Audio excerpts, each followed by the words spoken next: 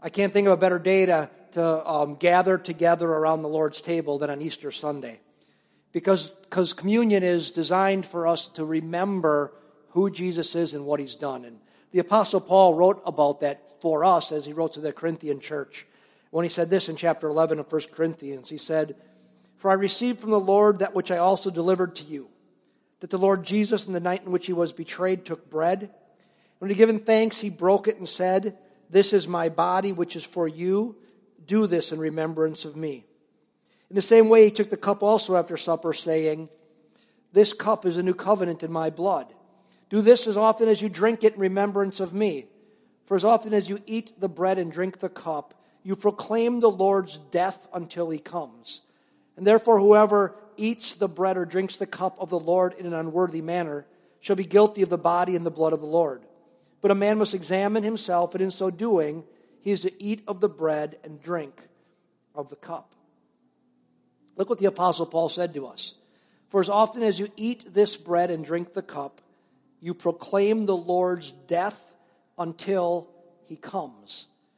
And so that's talking about the fact that death did not hold Jesus down. That his death until he comes speaks of Easter Sunday. Until he comes is Resurrection Sunday.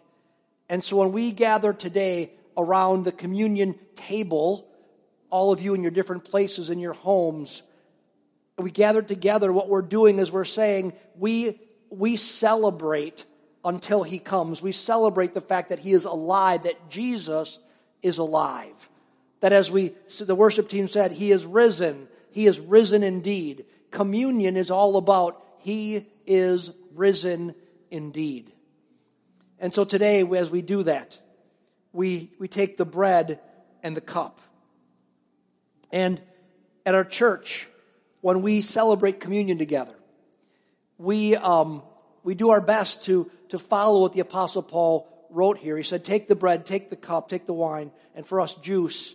And then before you would partake, let a person, it says a man, so a man or a woman, examine himself. And in so doing, he is to eat of the bread and drink of the cup. And what are we examining ourselves for? What's that mean? Well, I think there's really two ways that applies to us. The first way we examine ourselves is that if we are a person who knows they're in a right relationship with God, we've come to Christ as our Savior and Lord. We've given our lives to Christ. What the Bible talks about repenting. We're living one way with living our own self-willed life. And then we recognize that, you know what, in this kingdom that we live in, the kingdom of God, there's a true king and his name is Jesus. And we say, you know what, Jesus, I want you to be king of my life. I want you to be Lord of my life. And we say repentance means I recognize the fact that Jesus is Lord, and that recognition has a change of heart. I'm not Lord anymore. I don't want to be Lord anymore. I want him to be Lord in my life, and I change direction. I say now I want to walk in my life following after you, Jesus. And a lot of us have done that. A lot of you watching today have done that as you celebrate Easter. Easter Sunday to you is celebrating your risen Lord. And so if that's you, we examine ourselves in a way of saying this, Lord, as I'm walking with you, am I really walking in step with you? Am I living out my life daily where you really are Lord, where you really are King? And I'm following after you with my life. And if you find out, as you do a self-examination of that, and you find out that you're not what you do, you say, Lord, I want to change. I want to repent again. I want to change direction again. And we change direction so that we walk lockstep with Jesus. So the first way that we examine ourselves on this Easter Sunday morning is we ask, if we know the Lord, Lord, am I really living the life in union with you that you want me to live? And then if we find that we're straying, we come back to the Lord.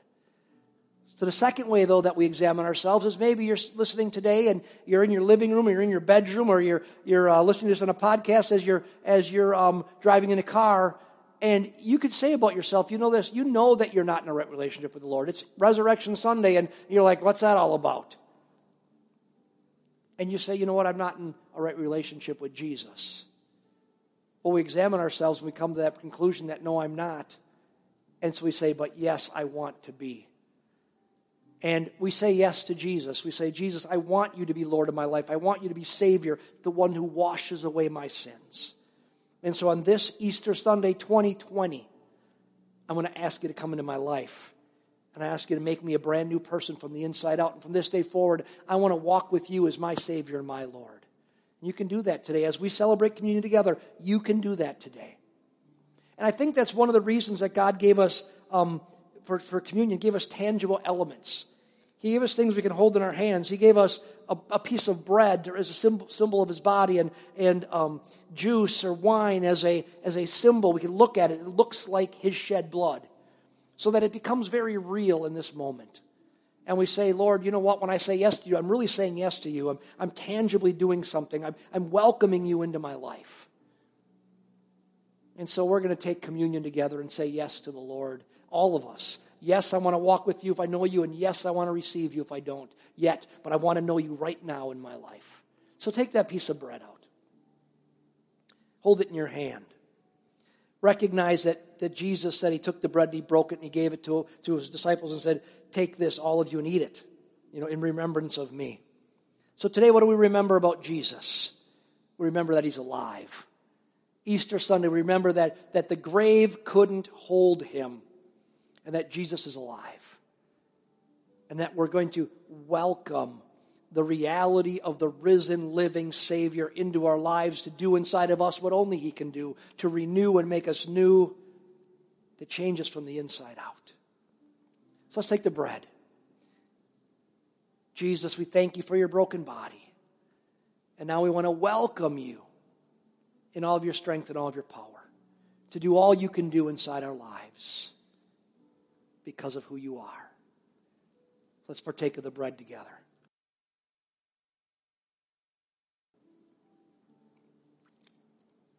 The Apostle Paul said that Jesus said that the cup is a new covenant in his blood.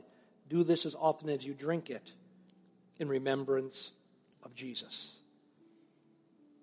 And so what else do we remember about Jesus today? Well, we remember by looking at the fact that the wine or juice represents his shed blood. We recognize that he laid it all out for us. We just celebrate that on Good Friday. He gave it all. We also recognize that his strength and his power, the risen Savior, is available in our lives today. The same Spirit that raised Christ from the dead dwells in you, the Scriptures say, if Jesus is in you. And so what we do at communion when we think of the shed blood of Christ is we think of the power of God to bring change and health and wholeness and healing and deliverance and freedom into our lives. So you know what's in your life that needs to have Jesus touch it. You know what's between you and the Lord, what's standing there, what you've been holding out to him and saying, God, help me or minister to me or heal me. And in this moment, Easter Sunday, when we remember the fact that Jesus is alive, we're going to invite the risen Savior to come and to touch us in ways that only he can, to heal our hearts and heal our bodies, heal our broken relationships, provide for our every need. So Jesus, we hold in our hands this reality of your shed blood. And Lord, now we invite you into our hearts, into our lives, in a new and a fresh way, on this Easter Sunday. Risen Savior, do what only you can do in our lives. Heal, touch, transform, all for your glory. In Jesus' name. Let's partake together.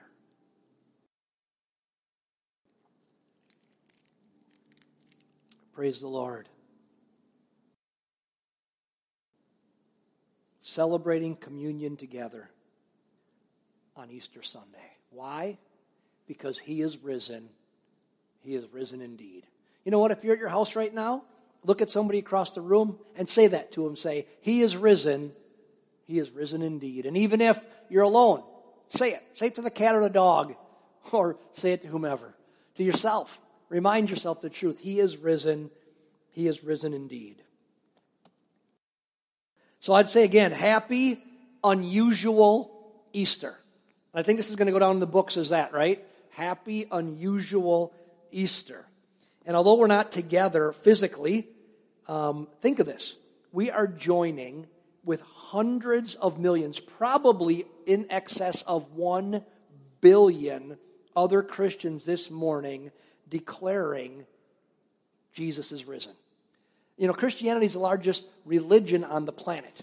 And so there's over 1 billion Christians. So over 1 billion people probably today are saying Jesus is alive, celebrating. What else in the history of humanity could ever say such a thing? 1 billion people over that at one time in one day are saying Jesus is alive. Jesus is our ever-present Savior. And so, friends, the aliveness of Jesus that we remember, we celebrate on Easter, it reminds me of something. And when I term this term that maybe is kind of a made-up term, but it reminds us of the nowness of God. That Jesus is right here, right now. Why? Because he is alive.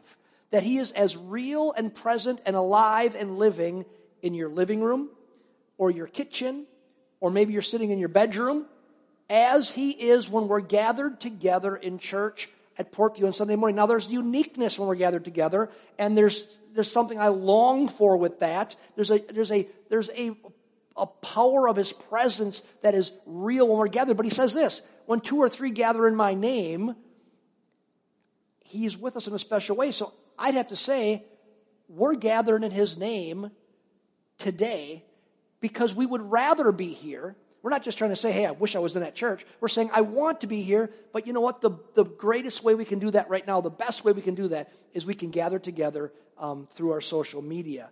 And so he is now with us. The nowness of God is here. And that's what Easter reminds us of. So I just say again, happy Easter, happy resurrection morning, knowing that your Savior is alive and well and his presence dwells with you today.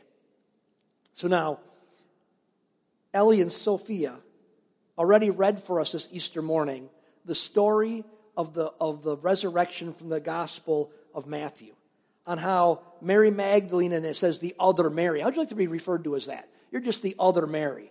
You know, the other Mark, the other Mitch. But Mary Magdalene and the other Mary arrived at the tomb and encountered an angel, and then found fainted soldiers, and then found an empty tomb, and then they met Jesus alive. You know, what an amazing story they just read. And what I want to do for our Easter message today is I want to take that a little bit further. I want to go a little bit past that today. And I want us to look at what, instead of what Matthew's gospel said, what John's gospel has to say about that interaction that Jesus and Mary Magdalene had at the empty tomb. I want us to say, that was a great story saying this is all what happened, but John gives additional information. And he says, okay, and this is a little sideshow, a little sidelight. This is what happened between Jesus and Mary Magdalene on that morning at the empty tomb. So grab your Bible. You should have it right there, right? It's on your coffee table or it's somewhere. Grab your Bible out. You know, you don't bring your Bible to church. You got to have it at home. So take that thing out. I say you bring your phones to church, but you might start after this bringing your real Bible to church if you want. But John chapter 20, turn there. They give you enough time to find it. We're going to start reading in verse 11. Okay? John 20, verse 11. But Mary was standing outside the tomb weeping. And so as she wept, she stooped and looked into the tomb. And she saw 2 angels in white sitting, one at the head and one at the feet, where the body of Jesus had been lying. And they said to her, "Woman, why are you weeping?" And she said to them, "Because they have taken away my Lord, and I do not know where they have laid him." And when she had said this, she turned around and saw Jesus standing there, and did not know it was Jesus. And Jesus said to her, "Woman, why are you weeping? Whom do you seek?" Supposing him to be the gardener, she said to him, "Sir, if you have carried him away, tell me where you have laid him, and I will take him away." And Jesus said to her, "Mary." And she turned and said to him in Hebrew, "Rabboni," which means teacher. And Jesus said to her, "Stop clinging to me, for I have not yet ascended to the Father, but go to my brethren and say to them, I ascend to my Father and your Father, my God and your God. And Mary Magdalene came announcing to the disciples, I have seen the Lord, and that he has said these things to me. Now notice something with me as we read this together today, as we read it together today. That there are three distinct statements that John makes to Mary Magdalene during this encounter. And if you have a red letter edition Bible, and you don't have to have that at all, but if you do, like I do, what it does is it highlights the words that Jesus said, that are recorded from Jesus saying, in red, so they kind of stand out. So as I look at my Bible in this chapter 20, there's three distinct sections that are highlighted in red in the midst of. Well, those are the three statements that Jesus makes to Mary. And we know this. Those are three statements that are directed to a unique person called Mary Magdalene on Resurrection Sunday, 3 days after Jesus had been crucified. And it was for her on that day in that situation. But we also realize something like this.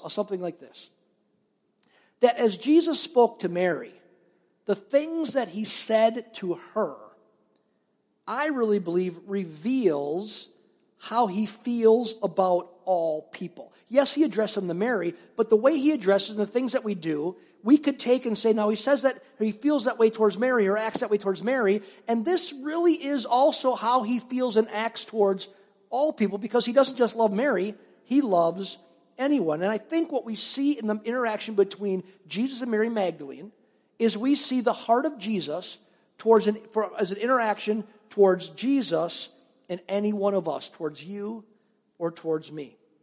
So what I want to do this Easter Sunday is I want to look at these three statements and see what the Scriptures are saying about how Jesus feels and acts towards you and me today. Because it's how he felt and acted towards Mary, and I think he has the same heart for every single one of us. So let's look at these three statements. The first one is in verse 15. And it's interesting. It says, woman, and it's funny, Jesus calls Mary woman when he knows her, but woman, why are you weeping? And we'll figure this out in a second, why he says that. And whom are you seeking? Now, ask yourself a question. Do you think that Jesus didn't know who Mary was? Doesn't call her by name there.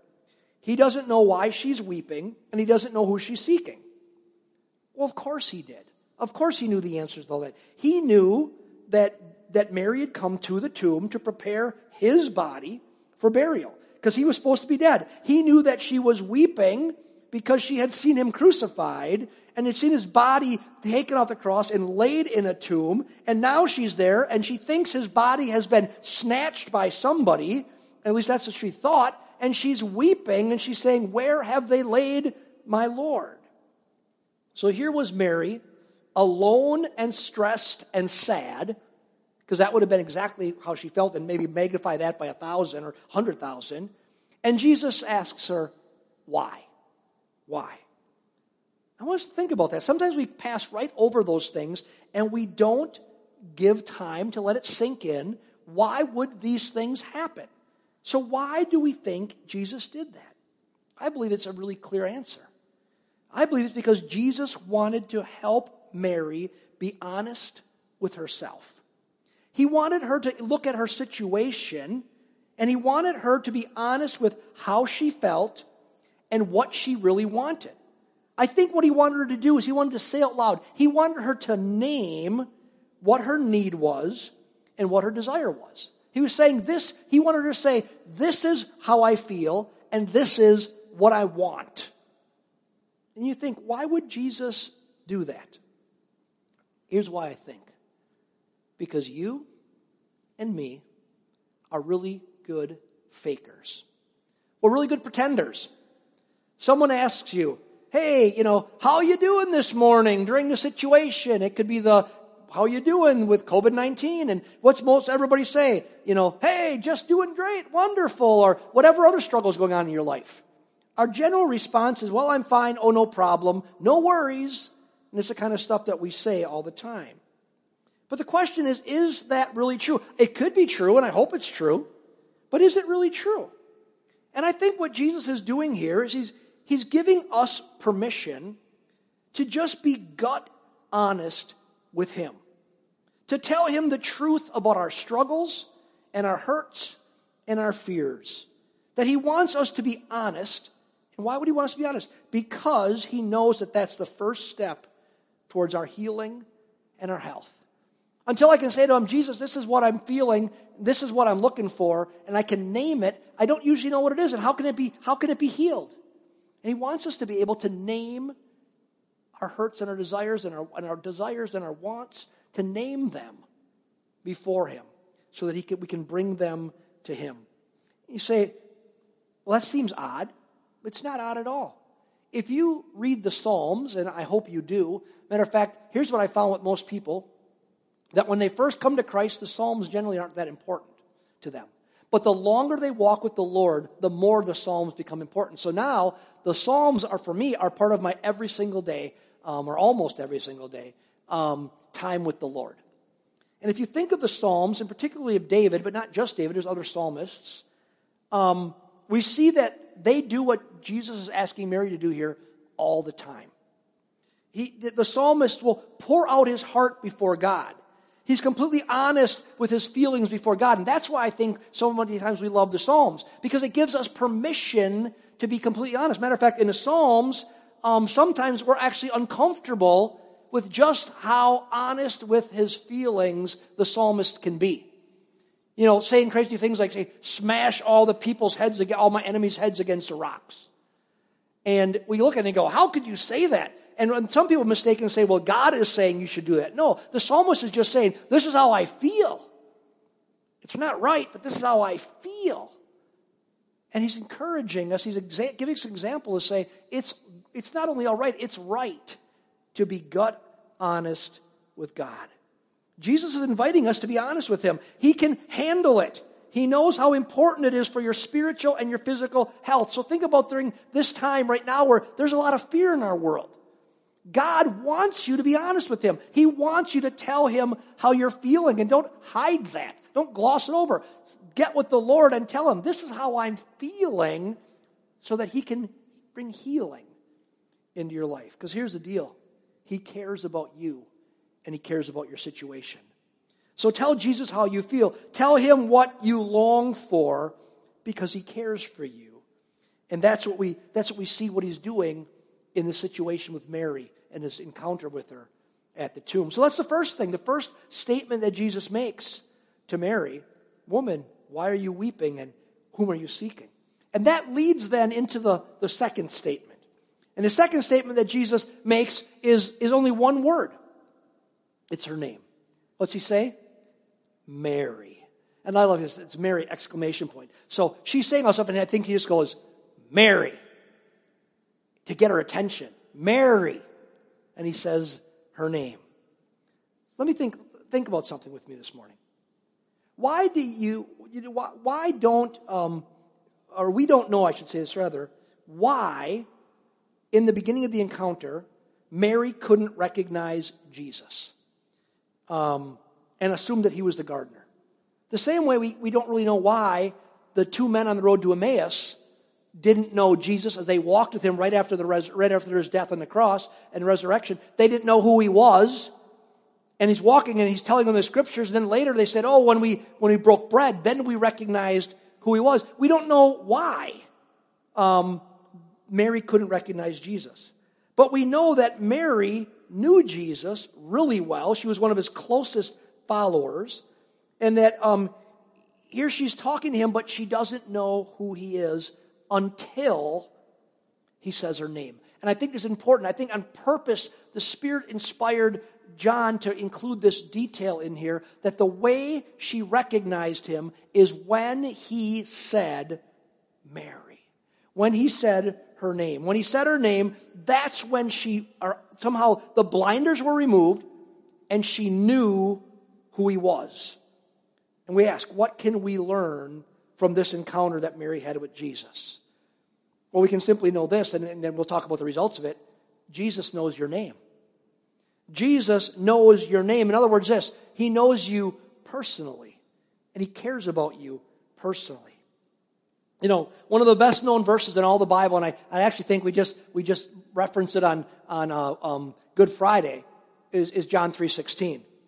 For it says, "For God so loved the world that he gave his only begotten Son, that whosoever believeth in him would not perish, but would have everlasting life."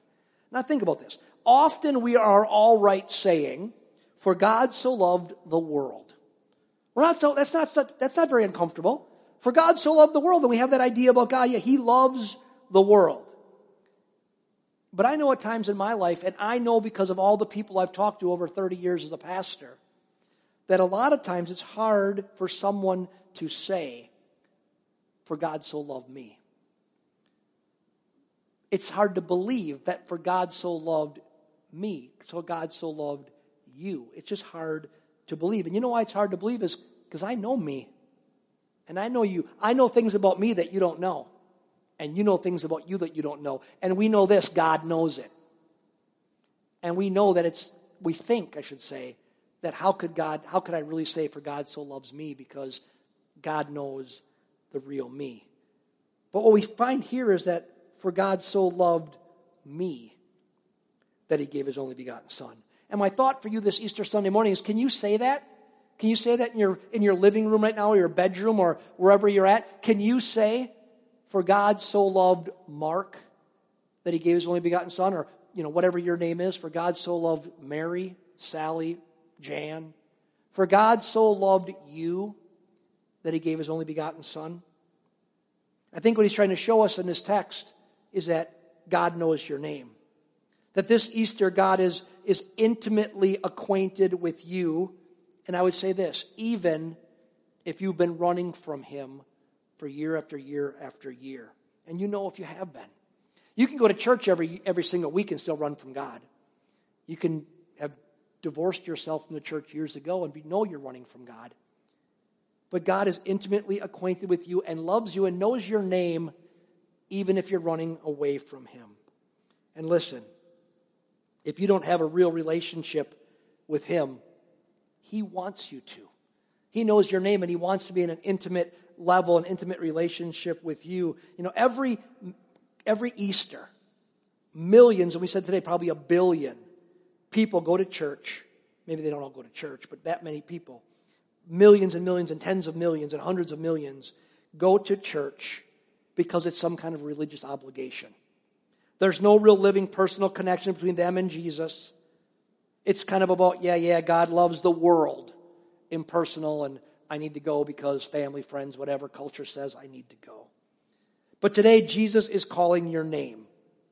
He's calling your name. He's saying, like he said at the tomb that day, Mary, or Mark, or Jill, or Tracy, or whoever you are. He's calling your name. He knows your name, and he's calling you by name to come into his family, to come back into his family. That tugging that you feel at your heart right now, which you can know this, is not manipulation, because you're not in the church building and saying, "Oh, I got all the trappings of the church." It's just you listening to me and you're sitting in your couch.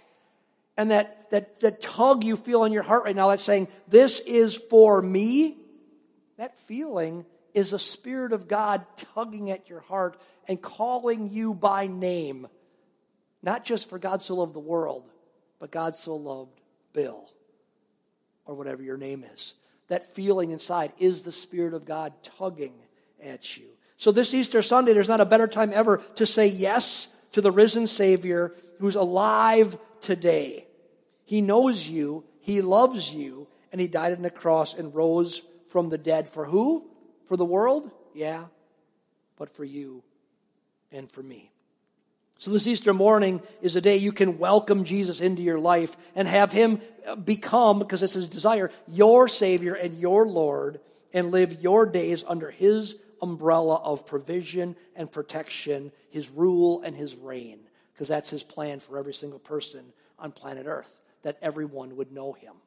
And that's why we celebrate today.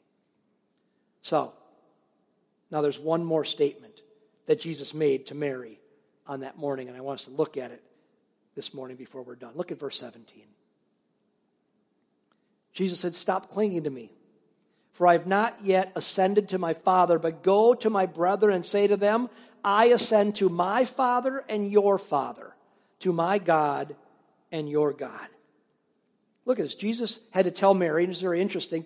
Scholars disagree on what this could mean. It's kind of problematic, but I don't really think it's problematic at all. I think, Jesus has to look at Mary and he says, let go of me. He was alive from the grave, and he was in the process of ascending to the right hand of the Father, which he would do shortly. But I think he's saying this, but there was stuff to do. And he tells Mary, you go do this. He's saying kind of like this, hey, let go of me. I know you just want to sit here and worship me, but let go of me. We got stuff to get done. We've got stuff to do. And so what was she to do? She was to go and to tell that he ascends, he said. That I'm ascending, that I'm alive. I'm not in the grave anymore. I ascend. And he was ascending, he says, to my Father and your Father, to my God and your God. And I think there's two things that really need to be seen from this statement. And the first one is what we've been focusing on along this morning. He says, I ascend. He's saying, I'm not dead. I'm not in a grave somewhere. I am alive. And friends, this is the heart of the Christian message. We're unlike any other religion that's ever been conceived, because all the other religions are conceived by man, but this is God's way. Christianity is God's way of reaching humanity. We're unlike any other religion because we serve a living Savior. That's what sets Christianity apart. We don't follow a list of rules and doctrines. We follow and worship our living Savior, Jesus Christ, who is part of the eternal Godhead, God the Father, God the Son, and God the Holy Spirit. That's who we serve. He's alive in relationship as a Trinity and invites us into the relationship with the Trinity because he is alive. And what he's saying here is, and when you know that, you need to go and tell everybody that you meet, Jesus is alive. So that's the first thing we see from this. And the second thing we see is this from the statement, is that Jesus describes how Jesus describes God the Father. He says, I go to my Father and your Father, my God and your God. You thought, again, these are the kind of thing you can read over, but you have to say, why would he have said it like that? Why would he have said, my God and your God, my Father and your Father?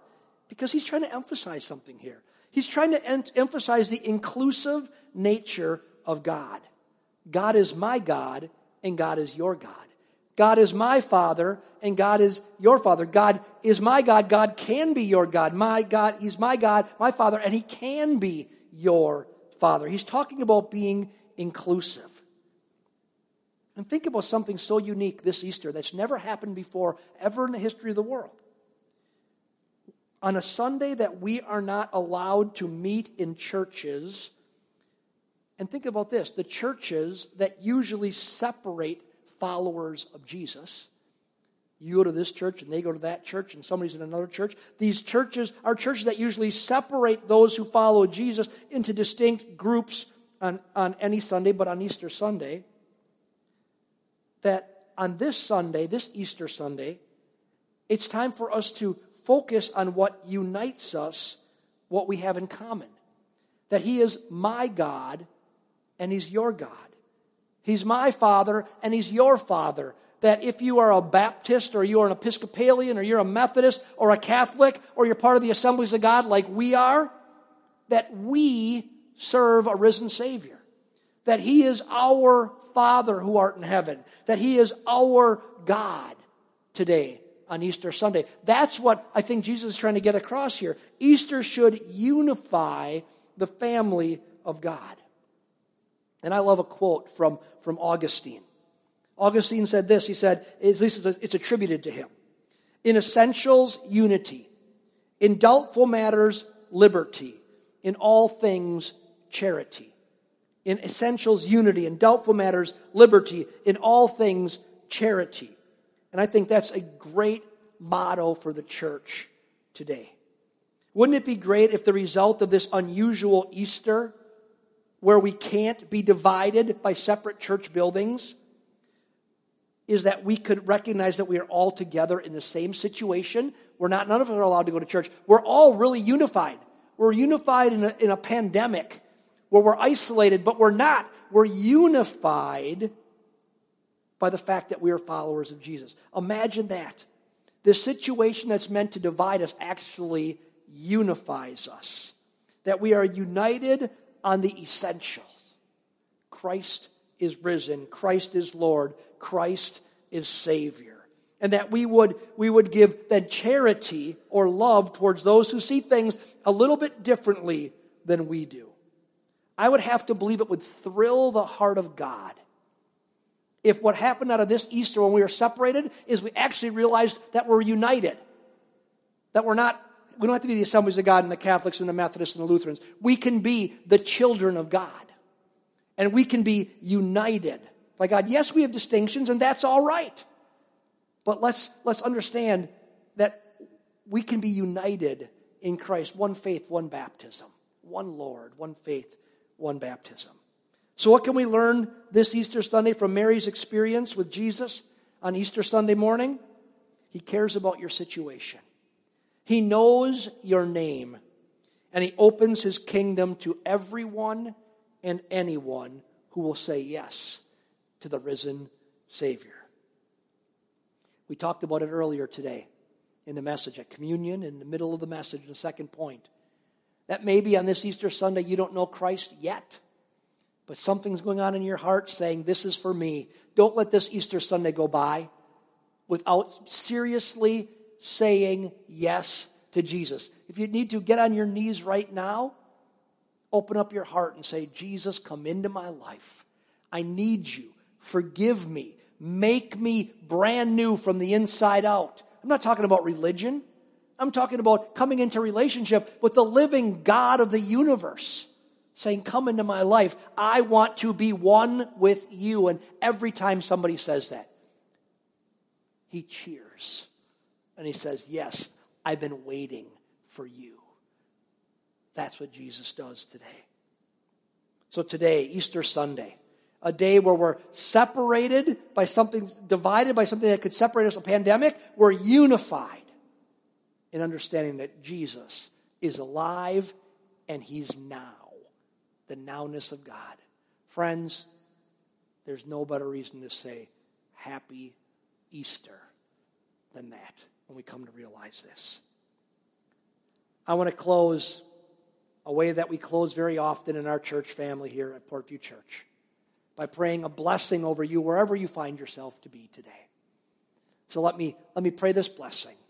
May the Lord bless you and keep you. The Lord make his face to shine upon you and be gracious to you. The Lord lift up his countenance upon you and give you peace. In the name of the Father, and of the Son, and of the Holy Spirit. Amen. God bless you, friends. Have a wonderful day celebrating the reality that Jesus is alive.